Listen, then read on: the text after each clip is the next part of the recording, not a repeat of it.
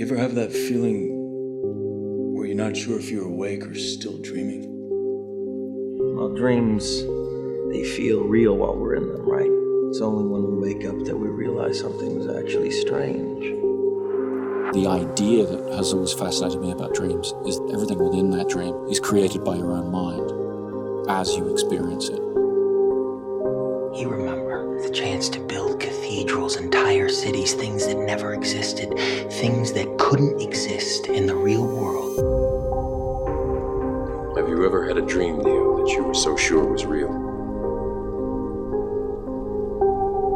What if we were unable to wake from that dream? How would you know the difference between the dream world and the real world? Hello and welcome back to the Lucid Dreaming Podcast. This is episode 25 and I have another interview for you today, but some updates first.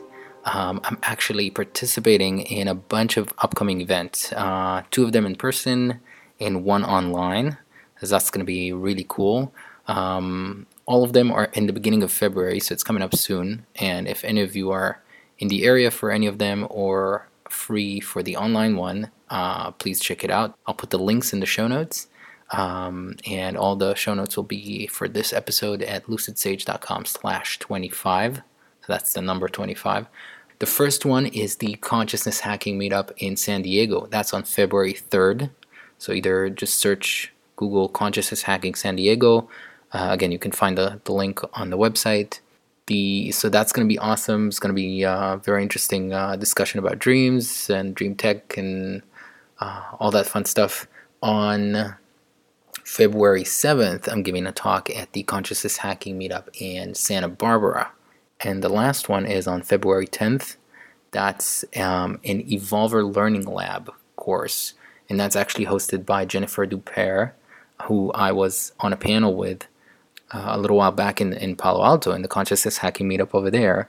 And she's hosting this course and has a bunch of guests. It's like 6 sessions. So I am participating in one of the sessions about lucid dreaming, but all of them are about various dream states and dream work, and very interesting guests. It's a good list of guests, if I do say so myself. So that's going to be fascinating. So I'm going to be in one of those sessions that starts February 10th, and I'll link to that in the show notes. But you can Google Evolver Learning Lab as well and look for that. So a lot of cool, fascinating stuff up ahead. Hopefully you get to watch some of it, or if you're in San Diego or Santa Barbara, I'd love to meet you. That would be really awesome. Okay, so our interview today is with dream researcher Kelly Bulkeley, who was also on the panel with me and Jennifer in Palo Alto, and that's where we met. And he's a fascinating character who knows a lot about the history of dreams, and we talk about dream interpretation and dream analysis, his database of collections of dreams, and we get into all sorts of stuff. So hopefully you'll enjoy this interview. So the recording is a little choppy here and there, not too many audio glitches, but a few. But luckily this will no longer be an issue going down the line, hopefully, or far less common, as I've discovered a new way to record interviews. For those of you who like to know the technical side of podcasting, there's a really cool service called Zencaster, which basically records the audio on both ends and then sends them both to me. So instead of me recording the audio that comes over the internet and not always comes over nice, this records on both ends and then sends me the audio and I put it together. So it's really, really awesome. I've already recorded another interview that I will post next week with this, and it came out great. So look forward to better quality audio. I know I'm looking forward to it. So, all right, here's today's interview, and hope you enjoy it. Today I have with me Kelly Bulkeley, who is a dream researcher and the former president of the International Association of the Study of Dreams and the editor of the APA journal Dreaming. Kelly, thank you for coming on the podcast. Oh, thanks for having me. Glad to be here. So we met not too long ago, we were on a panel at the event at the Consciousness Hacking Meetup in San Francisco, in Palo Alto. I think before that, the first time I heard your name, which is oddly enough, I don't know. I'm sure I may have came across your material online, but I didn't yet connect. It's like, oh, it's this person who's a dream researcher and so on. I think I first heard your name when I was talking to the folks at Dreamboard, who are doing the Dreamboard app, and then from there I sort of picked up the thread and realized how much you write about it, and then I followed you on Twitter, and I was like, okay, this is very interesting.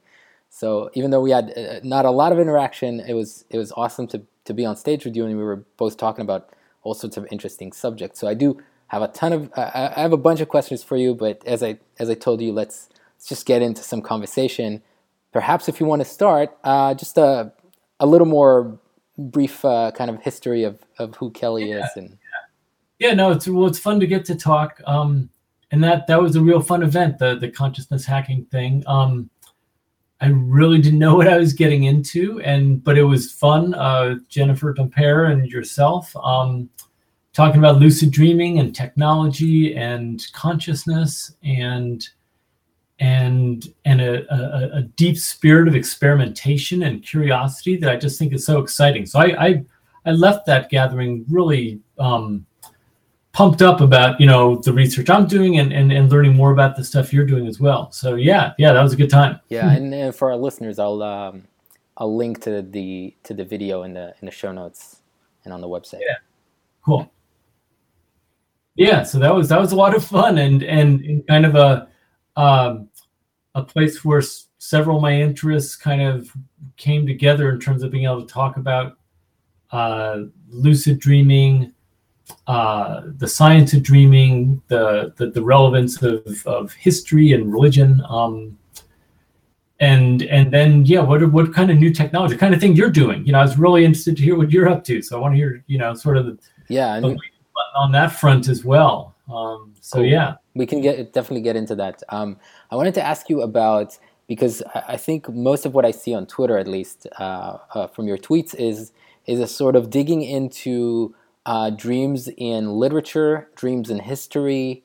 How did you get into researching all that? What led you to all of this? And what's your main? What is the main thing that you do in this term? Because you're an author. You wrote a bunch of books. Mostly, I think, almost all about dreaming in one context or another. One form or another, yes, all about dreaming.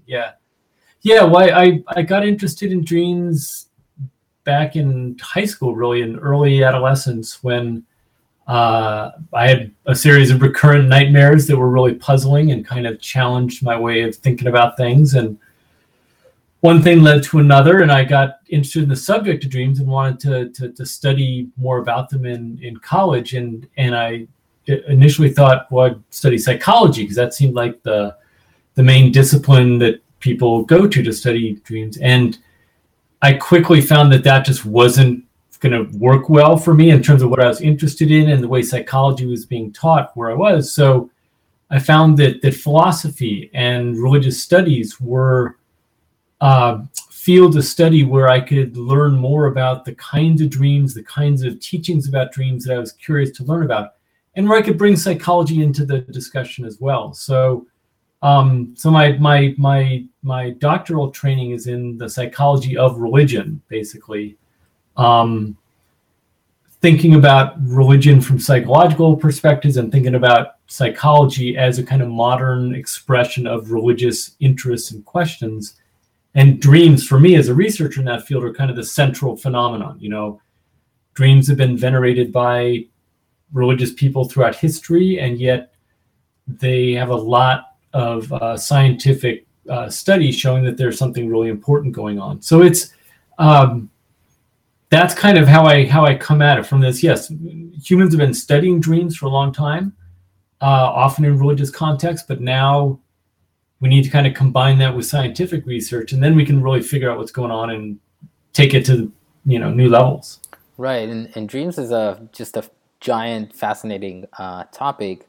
And tell me if you find this accurate, or you would say that it's much more than that. But it seems like in references in history and in religion, do they deal mostly with dream interpretation, or is it just anything from this is how the gods communicated or something like that?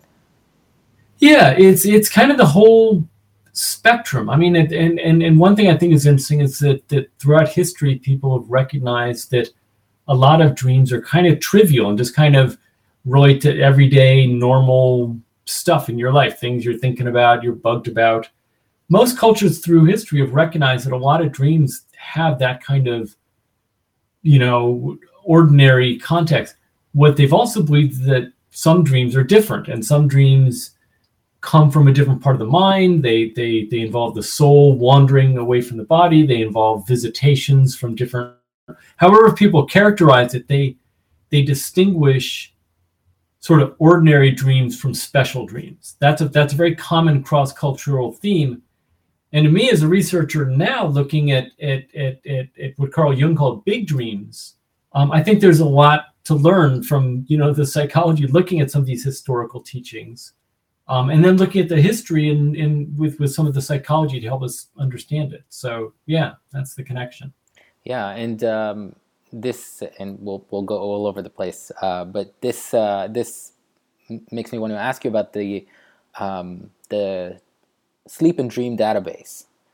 So is that something that you created or you just collaborated on? How did that come about? And what is it? Yeah, so the Sleep and Dream database is an online archive and search engine that I've developed with the help of a software engineer named Kurt Bulkeley to promote dream research. And it's for many years I worked with Bill Domhoff and his dreambank.net website, which is also a big archive of dreams. Has a bunch of cool search functions, a bunch of statistical packages. Very, very cool. I love it. And it's a great tool for kind of mainstream psychological approaches. I'm coming at it from a slightly different perspective in terms of history and religion. So starting maybe 5 or 6 years ago, I started developing a database that would be more customized for the kind of research I wanted to do. And so the Sleep and Dream database is that database and involves maybe 30,000 dreams at this point from different sources. So some gathered from me, some gathered by other people. And what it really does, I mean, it's a tool of kind of big data technology in a way, which is really cool. At the same time, to me as a dream researcher, it's the culmination of a long-term aspiration of dream investigators throughout history, going back to Artemidorus in classical Rome, people who were collecting dreams and sifting through them and trying to find patterns, and these, they knew that those patterns were going to be really interesting if you could just get a large enough collection of dreams and sift through them well enough. Well, they didn't have computers, but they had the right idea in terms of looking for those larger scale patterns. So to me, something like the Sleep and Dream database is the culmination of something that research has been wanting to develop for centuries. And that's cool. So it's a lot of fun, and we're just at the beginning, I think, of a lot of great research in this field using these kinds of tools. Yeah, it's very cool. And correct me if I'm wrong, but it's basically open to the public. Like, I was digging around, you can do a study analysis or a word search, and you have the selecting from either all surveys or the catalog of a ton of info, filtering by age group, by gender, by country, location, all sorts of stuff, right? Yeah. That's there's several different kinds of data in there. There's long series of dreams from people, say someone who's recorded 100 or 500 or 1,000 dream reports. So a single person with lots and lots of dreams.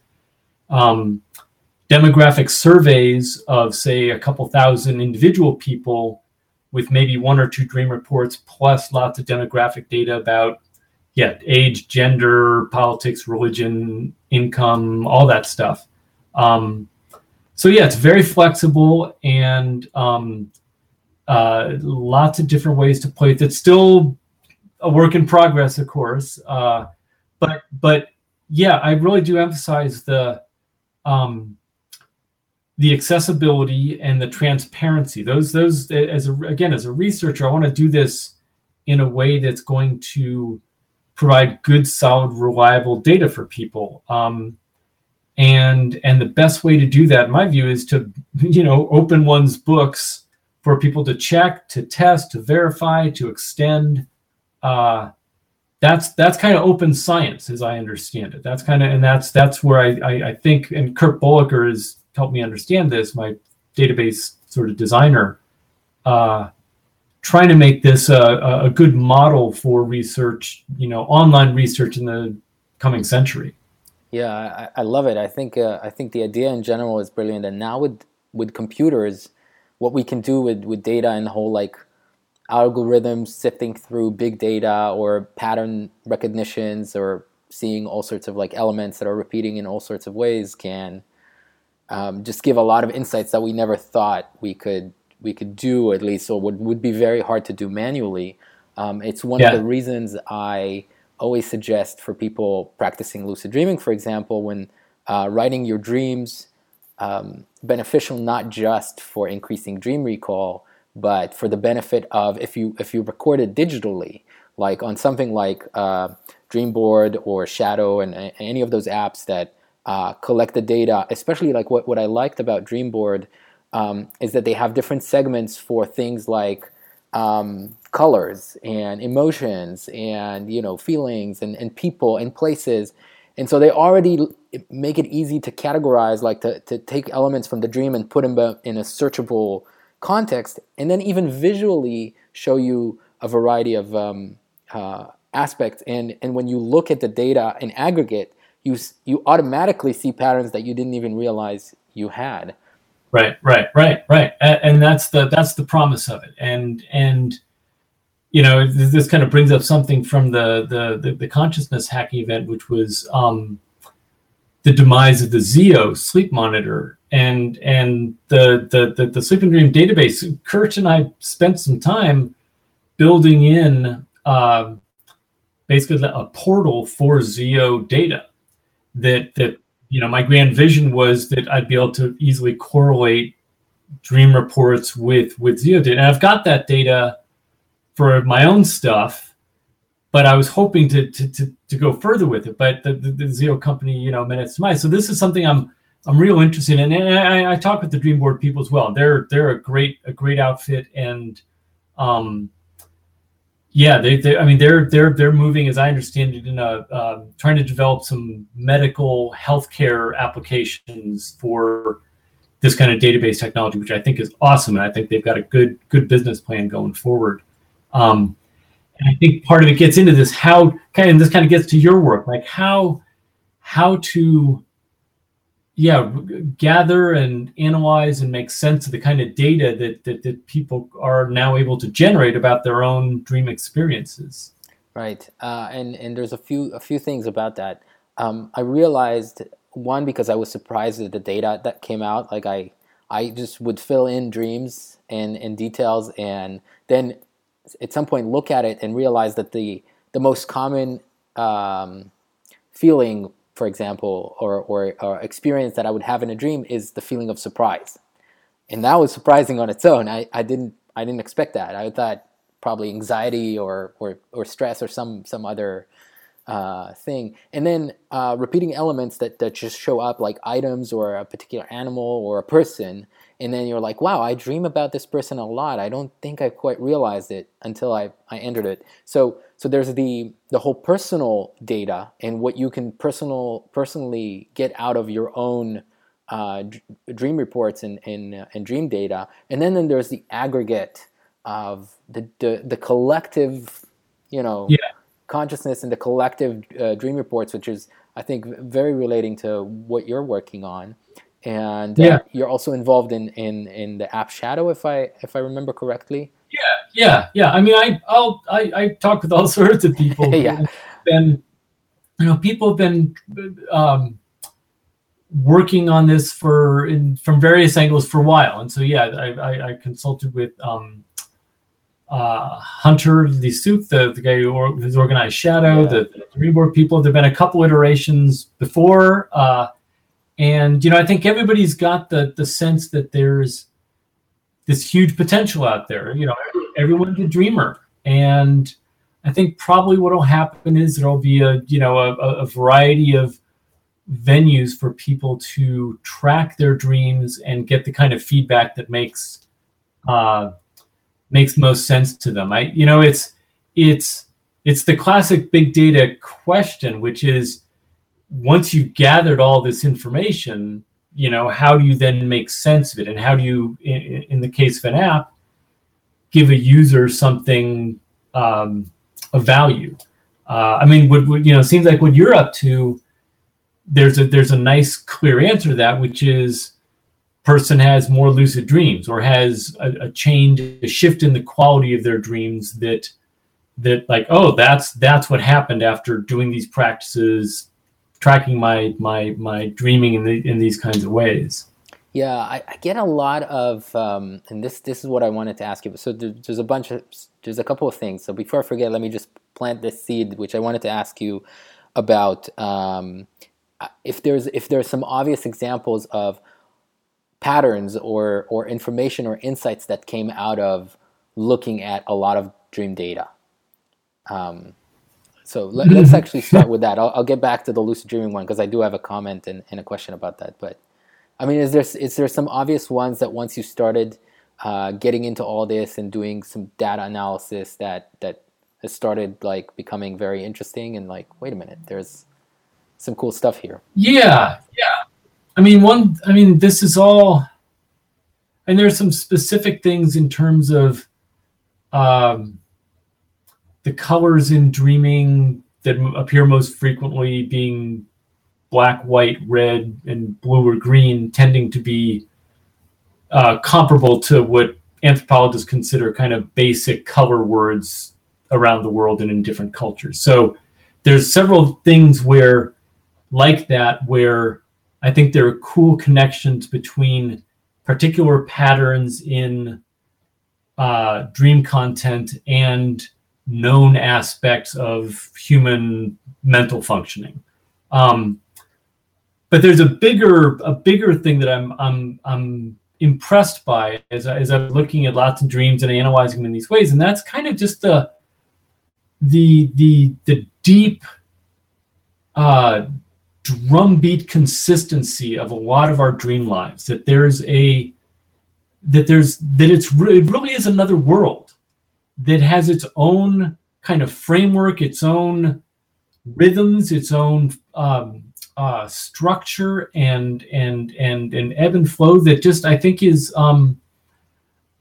really impressive and so goes against the kind of snarky scientific view of dreams as just random hodgepodge nonsense. It's like, wow, there is this just amazing stability in many of the features in terms of like kind of like what you're talking about. Like, I would have told you if you'd asked me what's the most frequently appearing emotion in dreams, I would have said wonder/confusion, of which surprise would be part of that category. Lines, yeah, fear would be second, happiness third, anger fourth, sadness fifth. That's a very consistent emotional pattern. Fascinating. In almost everybody I look at dream-wise, with some variation. It's not a fixed thing, but that's the cool thing right there, is that then once we see these deep patterns and rhythms, then the variations are really interesting. And so if someone has much less, wonder and surprise and confusion and much more fear, we might say, wow, there's something going on with that person, because for most people, that's not the proportion. Just another simple example. For most people, words relating to vision are by far the most frequently appearing sense words, except for people who are blind. for those people, their hearing references are much higher. So you can see, if you look through a bunch of dream reports and suddenly you see, a group of people or a person with very low visual references and very high hearing references, good chance that person is sight impaired or blind. So so anyway, that's the kind of finding that's really like, they're cool findings in and of themselves, but they're super encouraging that, wow, if we push this further, there's more to find. Yeah, so. Definitely. And I think in regards to what we were starting to talk about earlier, so I get a lot of people in the lucid dreaming sort of community, or at least a bunch of people that I interact with, discount the content to a large degree, or either they just want to learn about techniques or becoming lucid, or to some degree, people are fascinated by cool experiences in a dream, but in at the very least, in doing writing a dream journal in order to increase dream recall, they're like, well, it doesn't matter what happened. Let me just write it down so I remember more and hopefully become lucid. But I think it's almost all about the content, or to put another way, it's all about the experiences in the dream. Yeah. I did an episode a while back called Your Two Lives. And basically the premise is that in one of my fascination, and one of the main reasons I study and promote lucid dreaming is because I realized pretty early on that the content of your dreams is just like another life that's happening to you, and because the experience feels real, it affects you just as much, and sometimes more, because these are often extreme experiences that we don't have day to day, whether it's stressful, fear, joy, elation, and some can be so intense that you wake up crying, you wake up ecstatic, and that affects your waking life and your day. So how do people discount the content? It's just strange to me. I think it's missing the whole point almost.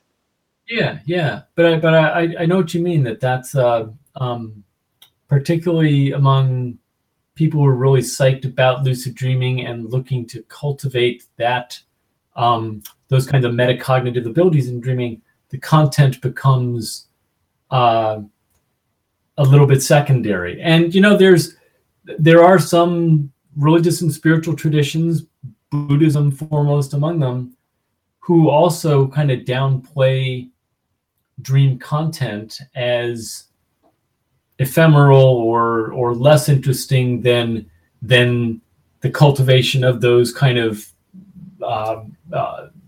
lucid powers themselves. Now, even in Buddhist context, if you get down to it, they do pay attention to the content of their dreams. They often receive really interesting teachings or warnings or, all sorts of things in the content of their dreams. So I think you're right. I think that's a good thing to keep in mind, even as people get excited, and I think legitimately so, about expanding the range of their cognitive abilities within dreaming, because that is cool. But you're right. I think the content still matters. It's still part of it. In Buddhist context, as sometimes it's just considered another illusion. So just like don't take all of this to be so important in some sense. Don't have attachment to all this. Don't get attached to what happens in your dream either. Except that you're right. They also still say, "Oh, this was an important experience," or "This was a teaching," or "This was that." Yeah. So, I'm curious about. I want to go back to dream interpretation a little bit, because I've been fascinated by. It's tricky. I think that there's a lot of nonsense out there to some degree, or it's at least for me, it was always hard to sort through. What seems to make sense, what's based in psychoanalysis, Freud, Jung, and I wondered, and I want to hear your take on it, perhaps, if dream interpretation to some degree maybe can be helped or facilitated by a psychologist or a professional, but ultimately can only be done by the person, by the dreamer himself, because it's one of those, like, what does that mean to you? And that's too open-ended, but I think the first time I ever thought, there's something here, is when I had a dream that I could so well map onto an experience in life that still had meaning and that still was trying to tell me so, or that I could derive some use out of looking at it, and was clearly about an event in my life, even though it seemed completely unrelated, Right, that I said, okay, there is something here. But nobody else could interpret it other than me, because nobody could, unless I tell a psychologist about this experience, maybe they can connect the dots. But that's, again. Yeah. Well, I mean, there's definitely a level at which only the dreamer can ever really know, because only the dreamer has access to that kind of primary pre-language, experiential quality of the dream itself. And so, yeah, I think the privilege always goes to the dreamer. That's a privilege that many therapists violate, of course. Tell dreamers what their dreams mean without listening to the dreamer. But I think that I mean, this is one of the core ethical principles of the International Association for the Study of Dreams, is that the dreamer is always the ultimate authority on what his or her dream means, and that's an important thing to keep in mind, sort of whenever we're talking about dreams, that we're always sort of projecting onto each other. Right. But the important, at the same time, dreams are rarely about kind of what we already know. Dreams are often, and the most sort of intense dreams, the big dreams that I'm particularly interested in, are usually about, kind of not what's going on now, but what might be, what might become of us.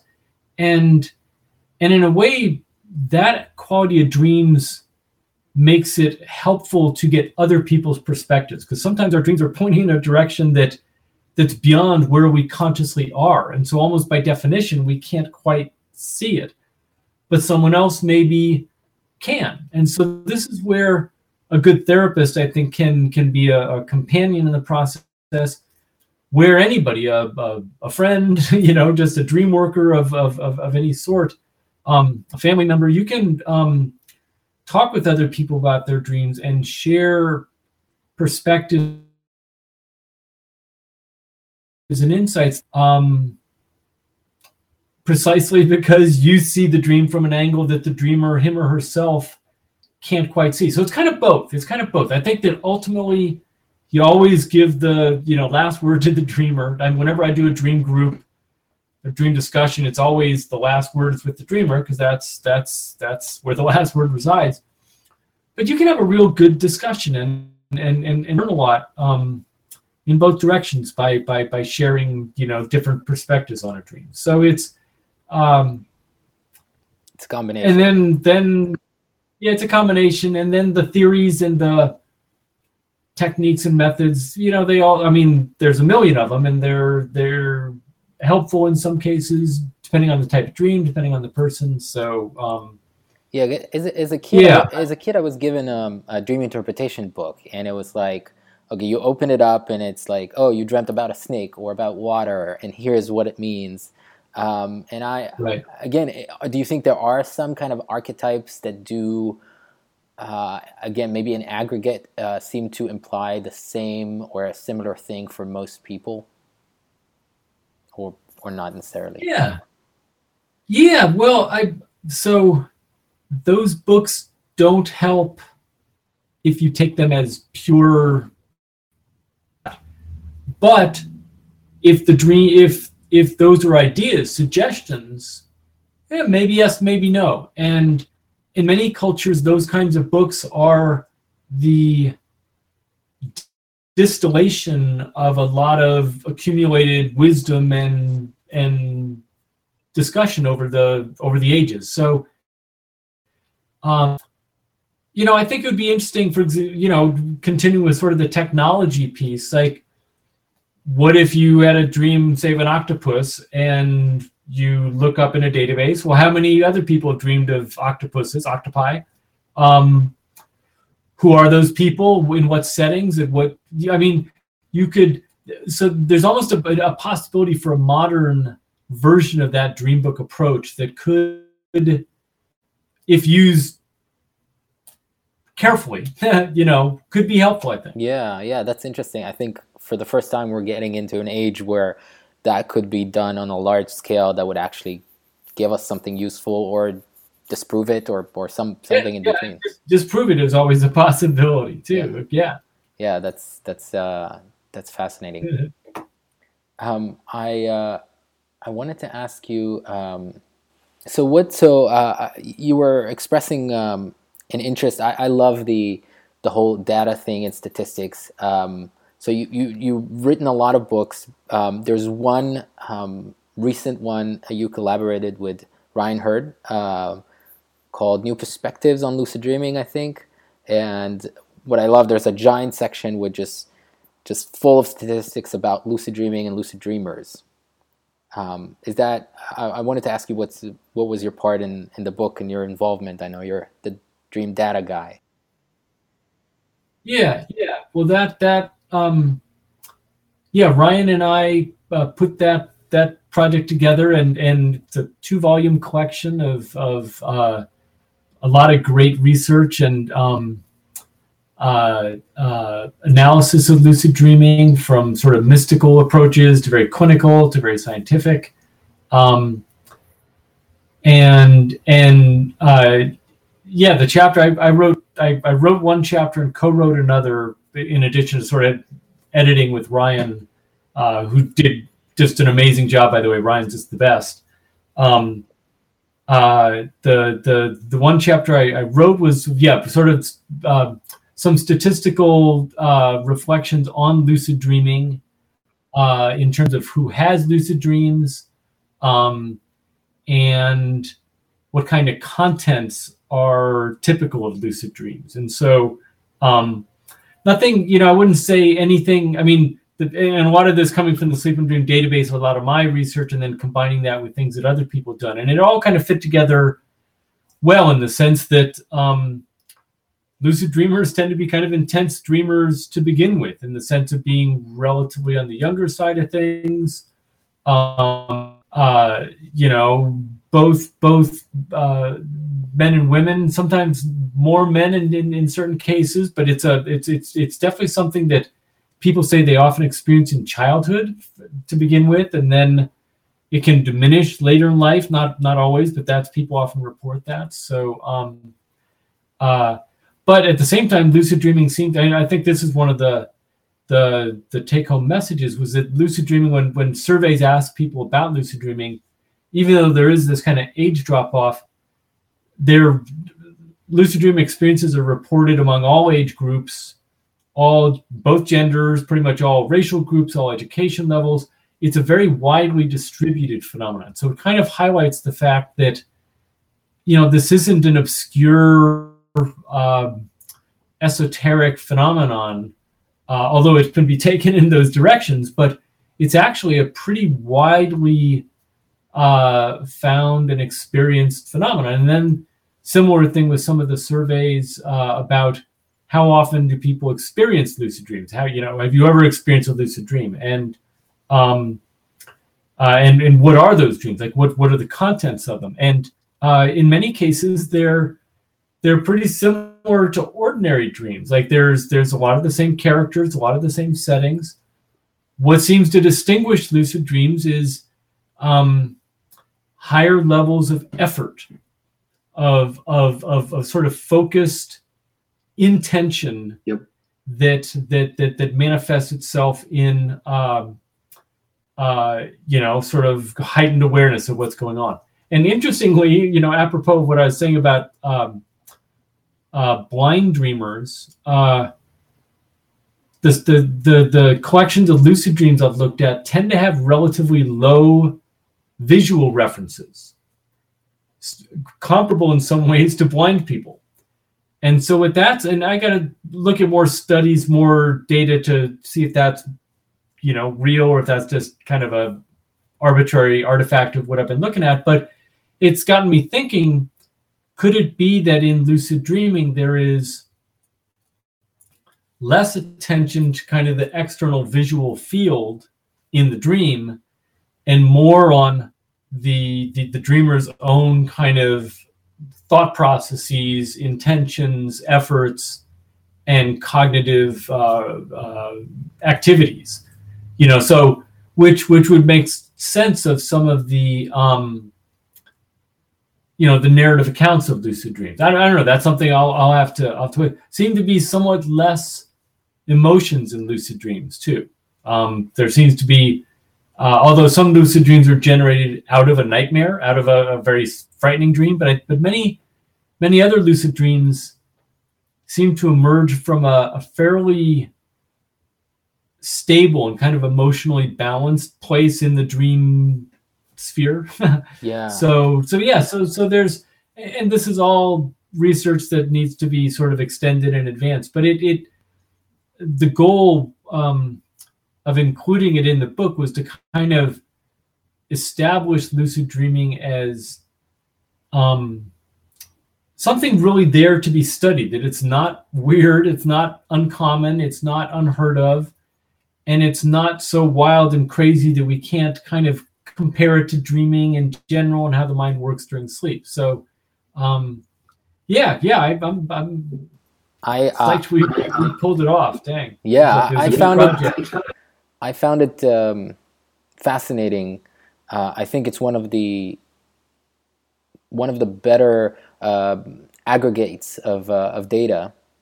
And I'll link to the book in the show notes, because what I liked is that when I started and I was trying to research more data and statistics about lucid dreaming and lucid dreamers, this was one of the best aggregates of that data. And I think it reveals definitely that lucid dreaming is far more universal than people give it credit. Again, it's across ages, gender, cultures. I mean, it's everywhere, and it's very universal. Very interesting that it happens spontaneously more in early childhood, for example, for a lot of people.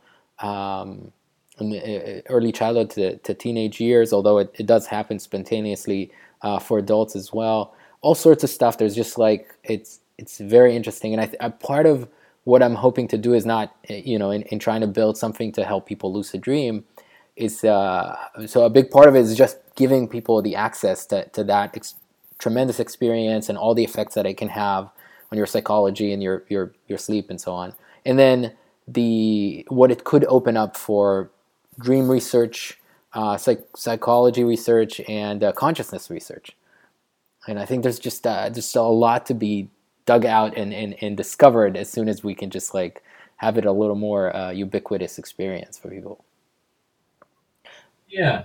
Well, and my interest in sort of the statistical frequencies and such. I mean, that's a real detour in terms of where I started my work, and I mean, I'm coming through that in a way to look more deeply at the kind of the phenomena of lucid dreaming, the varieties of the experiential depths in those kinds of dreams and other kinds of dreams, that the statistical frequencies and such provide a nice framework, a nice kind of sense of okay, here are the broad kind of rhythms and tidal flows of dream experience. And with that knowledge, now we can really go deep, and we can really feel like we've got a good sense of orientation in going deep, knowing these bigger patterns. So looking at those kinds of statistics, I think is helpful as a stepping stone to those kinds of stuff we can all work with here. Let's get to it. Yeah. It reminds me another little point about both experience and dreams and their meaning or their connection to even to lucid dreaming, because ever since I was a kid, and this started at my very first lucid dream ever, 99% of the dreams in which I am flying would become a lucid dream. So somehow flying is a trigger for lucidity for me, even though many other bizarre or impossible things would not be. And every time I would become lucid not flying, my first instinct is to start flying. And maybe that's just a coincidence, maybe because flying is just so much fun. But But I found that interesting. I found I was curious as to why a particular experience in a lucid dream would be a trigger and others would not. Yeah. Well, there seems to be several paths into lucidity, and from my perspective, many of them derive from just kind of a general heightened activation of kind of the dreaming process. So a scary dream, a chasing dream, a falling dream, a flying dream, a sexual dream, a visitation dream, any number of intensified types of dreams can spark that kind of heightened awareness that we refer to as lucidity. So I would imagine it's probably kind of an individual, not taste, but sort of your own developmental trajectory that flying for you has been the easiest and smoothest access into that level of dreaming. So and that might be where the childhood connection comes from, because flying dreams are also more common in childhood, and so there's probably a connection. Yeah. What do you think about? And I don't know how much this shows up in the database or the research you've been doing, or just reading about other people's research. But there's a phenomena for some people, and it happens both in lucid dreams and regular dreams, that the intensity of, I call it the reality dial. There is the metadata of the dream seems to inform you that this is somehow hyper real or more real than real. Are you familiar with this phenomena? Is it connected to any types of contents of dreams, or what do we know about it? Well, yeah, I mean that's from a religious studies perspective. That's one of the great mysteries of dreaming, is that people throughout history have experienced dreams that feel realer than real, that feel like you've really been to this other world, this other place, you've really met this supernatural being.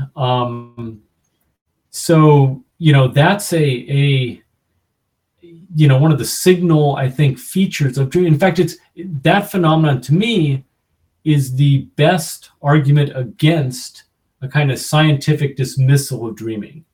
The fact that some dreams hit us, and this is a widespread phenomenon. It's not just modern people, it's people throughout history. So there's something in human nature that can create these experiences of just realer than real intensity. And it just defies everything we know about kind of evolution and the way the mind works to think that something like that happens and it's meaningless and it's pointless. It has no purpose or function or relevance, right? That's absurd.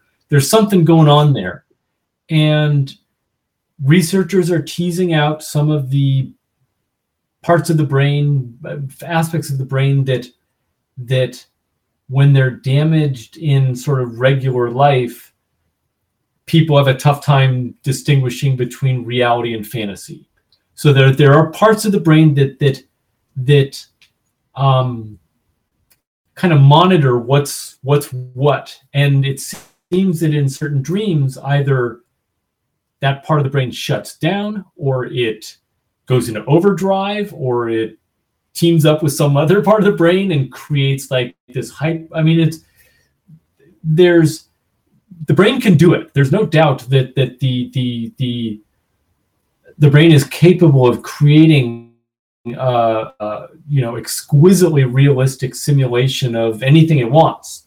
I call this, and this is in this new book I've got coming out, I call this the autonomous visionary capacity. That's kind of my fancy word for this ability autonomously, without even trying, to generate these incredible visionary worlds with, like I said, and like you pointed out, this amazing sense of realism.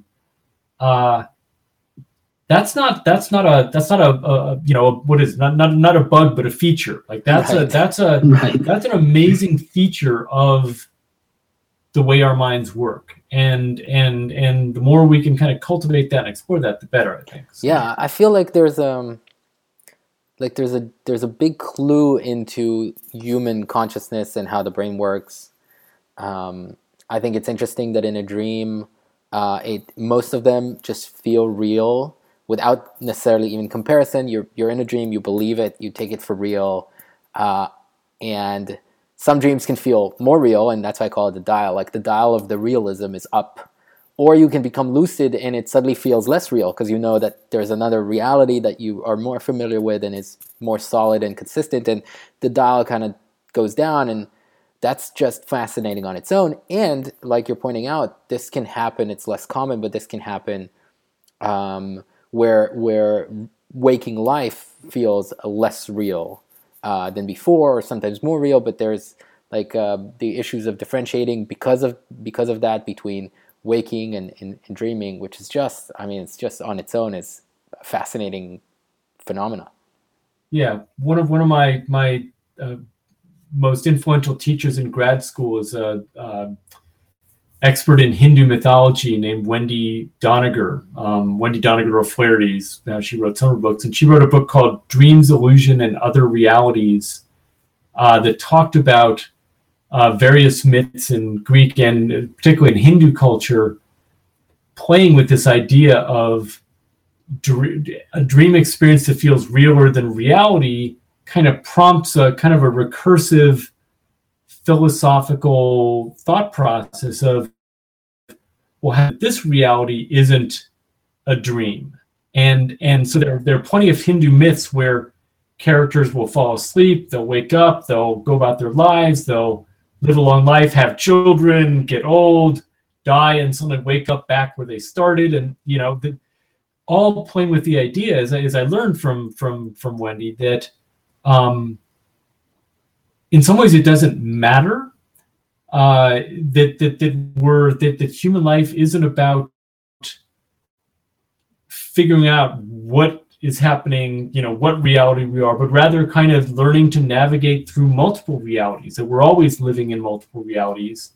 They always have a dimension of dreamlike illusion to them. And then there's, as she pointed out, there's kind of a fork in the road where, you know, in a more Buddhist direction, it becomes everything is an illusion and nothing has ultimate reality. And then a more, this is in Hinduism, a more traditional path of, you know, this world matters and there's karma and what you do here has an influence on later life, both in waking and in dreaming. So, dreaming in that sense becomes an arena for almost any, I mean, every religion has its way of working with dreams. There's no right religious doctrine about dreams, really. Yes, except saying that you know, the founder knows what the dreams are and nobody else does. That maybe that's the but everybody's got to take. Yeah. Again, this goes back to the whole like concept of like your two lives or something, and I always try to think about it because a lot of it is like the language and the culture and how we're brought up to look at dreams or dream versus reality, or which is, you know, reality. The Hindu, the Buddhist views have different outlooks at it, and I'm thinking, what's the common component? What's if we had to recategorize dream versus reality, how would we categorize both as what would be the common thing? And for me, it's always like these are both experiences that you're having. So you might feel that one is more real or one is more solid and consistent, another one is more hectic and strange, but you're experiencing both of them. And often enough, you're experiencing both of them as real.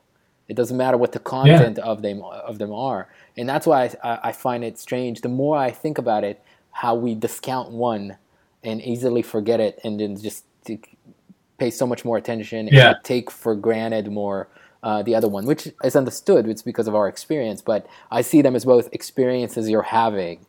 Yeah. This entire thing is your life. It's not just this one versus this one. So I always thought it was an interesting, a different way to look at it. Yeah, you know, you put that sounds a lot like kind of existential psychoanalysts from kind of mid 20th century, people like Ludwig Binswanger and Frederick Perls like would talk about dreams. Maynard Boss wrote some good stuff about dream experience, very much like what you were saying there.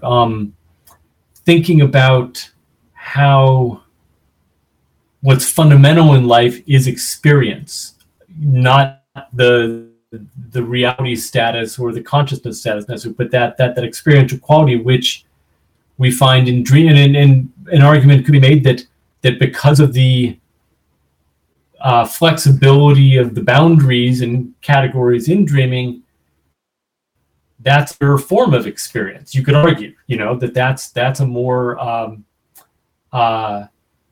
that's an arena in which experience can be felt and explored most freely.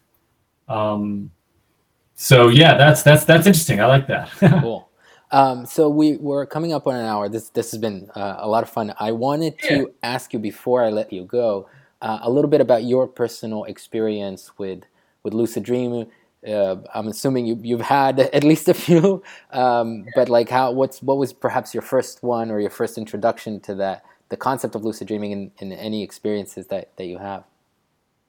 Yeah. Well, for me, it started very much in kind of the negative side of the spectrum in terms of chasing dreams or following dreams where the fear would hit a certain kind of peak overload kind of stage where I would realize it's a dream and kind of, climb my way back to consciousness is kind of the way it felt. So it wasn't sort of an extended lucidity kind of experience, but it was very much, wow, this is happening and I know I'm dreaming, but damn, it's scary and I gotta change this. I gotta do something here. And those dreams were very influential in terms of giving me a sense of the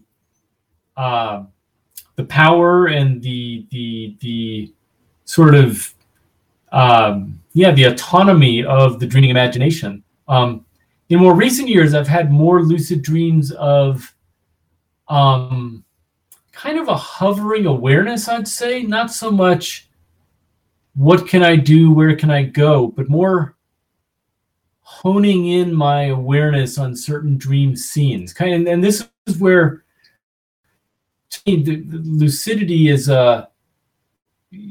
best understood as kind of an umbrella term for a variety of more technical term is metacognition in dreaming, where that it can include planning, remembering, reasoning, evaluating, judging. I mean, there's a whole host of more specific high-level mental functions, including self-awareness. And what I've found in recent years is more metacognitive dreaming, more dreaming where the dream state, where more of my self-awareness is present in the dream state. So it wouldn't even in most cases be lucidity in the sense of like, oh, I know I'm dreaming and I'm going to do something, but it's more just the awareness an awareness of the dream world as real in that moment. Kind of this back to your experience point, I think. Kind of being aware of, wow, something's going on here. What is that? Yeah.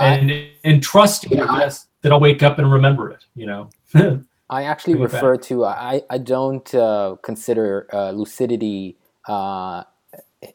is a definite connection to having dream control or even necessarily the desire to take dream actions. A lot of people say, I knew I was dreaming, but I couldn't, no matter what I did, I couldn't control the dream. I don't see control as a must. I also look at lucidity. The way I view it is like it's like a segment on the spectrum of awareness. So it's not even like a point after which you become lucid, and even after that, it's like a little area. And even after that, I love what you pointed out, because when I want to sort of map the what is lucidity kind of thing, there are all those cognitive abilities that sort of come online, and not even in sequence, and not all, some of them show up, some of them don't always show up.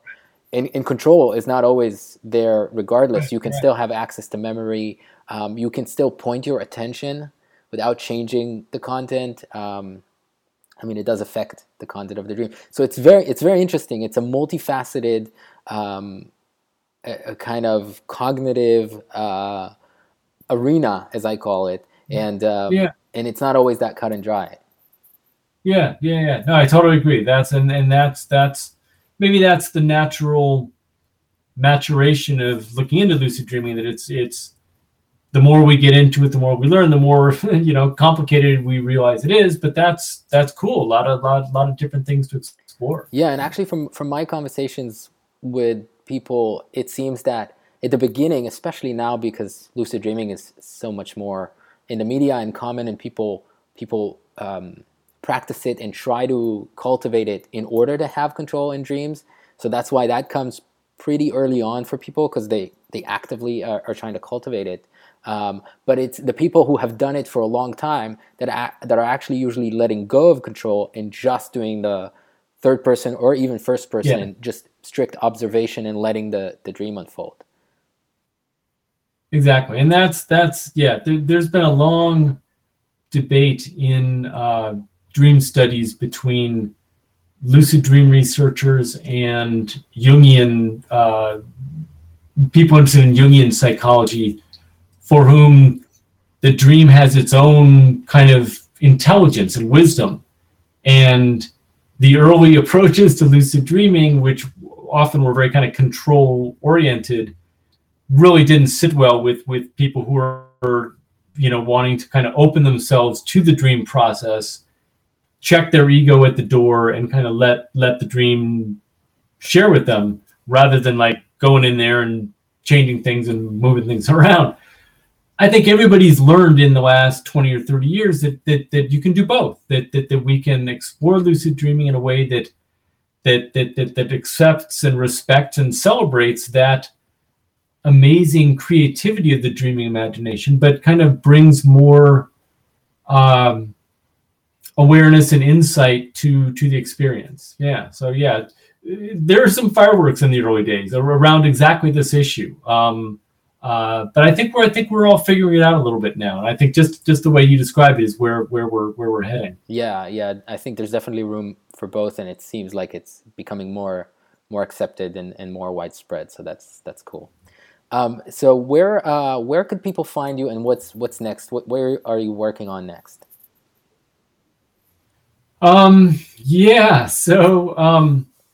So I've got a book contract for a project that's going to look at a young woman who lived in late 1500s Madrid, Spain, and gained a reputation as a prophetic dreamer. And that got her in trouble with the king and with the Inquisition. So she was put on trial and imprisoned, and her trial involved an analysis of several hundred dreams that they recorded of hers that were prophetic. I mean, had some really amazing things going on in them. The Inquisition had no idea what to do with her. Eventually, whipped her. I think she was sentenced to several hundred lashes and exiled eventually. But it's a fascinating story that centers on this collection of 100 dream reports that no one's really studied as dreams. So I'm going back to some of the original documents and looking at what she dreamed about in the historical context. And basically, and her dreams are wildly lucid in all sorts of ways too. Excuse me. Amazing dreams. And I'm going to look at this trying to figure out what her dreams were. Were they from the devil? Was she making them up? Were they real? What was going on? As kind of the way of creating present day questions, like what are the powers of dreaming? And in my view, this young woman had a gift, and a gift of dreaming, and it was cultivated in really interesting ways given the weird hyper-religious circumstances of her life at that point. And Madrid was the capital of the greatest empire in the world at that time. But at the same time, they had no idea what to do with a young, good-looking female dreamer. I mean, which she was, and all of the male priests around her were just completely freaked out. So it's a cool story. It's very historical, so it's kind of taken me in a new direction, but it's also very relevant, I think, in relation to questions about, you know, what are the psychological costs of an empire, and what can the individual imagination contribute to the discussion of what an should or shouldn't do. So then that's obviously no. It's the project I'll be working on all year, but it's a fun one. So yeah, very cool. I'll link to your website and to your social profiles on the show notes. Cool. Hopefully we can do this again sometime. Thank you so much for coming on the podcast. It's been a lot of fun. Psyched, a lot of fun. I'm sure we could talk for hours still. So yeah, we'll keep in touch. Awesome. Thank you so much. So I hope you've enjoyed this interview. More coming up very soon. And again, check out the links on lucidsage.com/25 for the general links and for the upcoming events. I'll post on social media as well, and you can always catch me on Twitter at @TheLucidSage or by email, contact@lucidsage.com. All right. So thanks again for listening. Sweet and lucid dreams.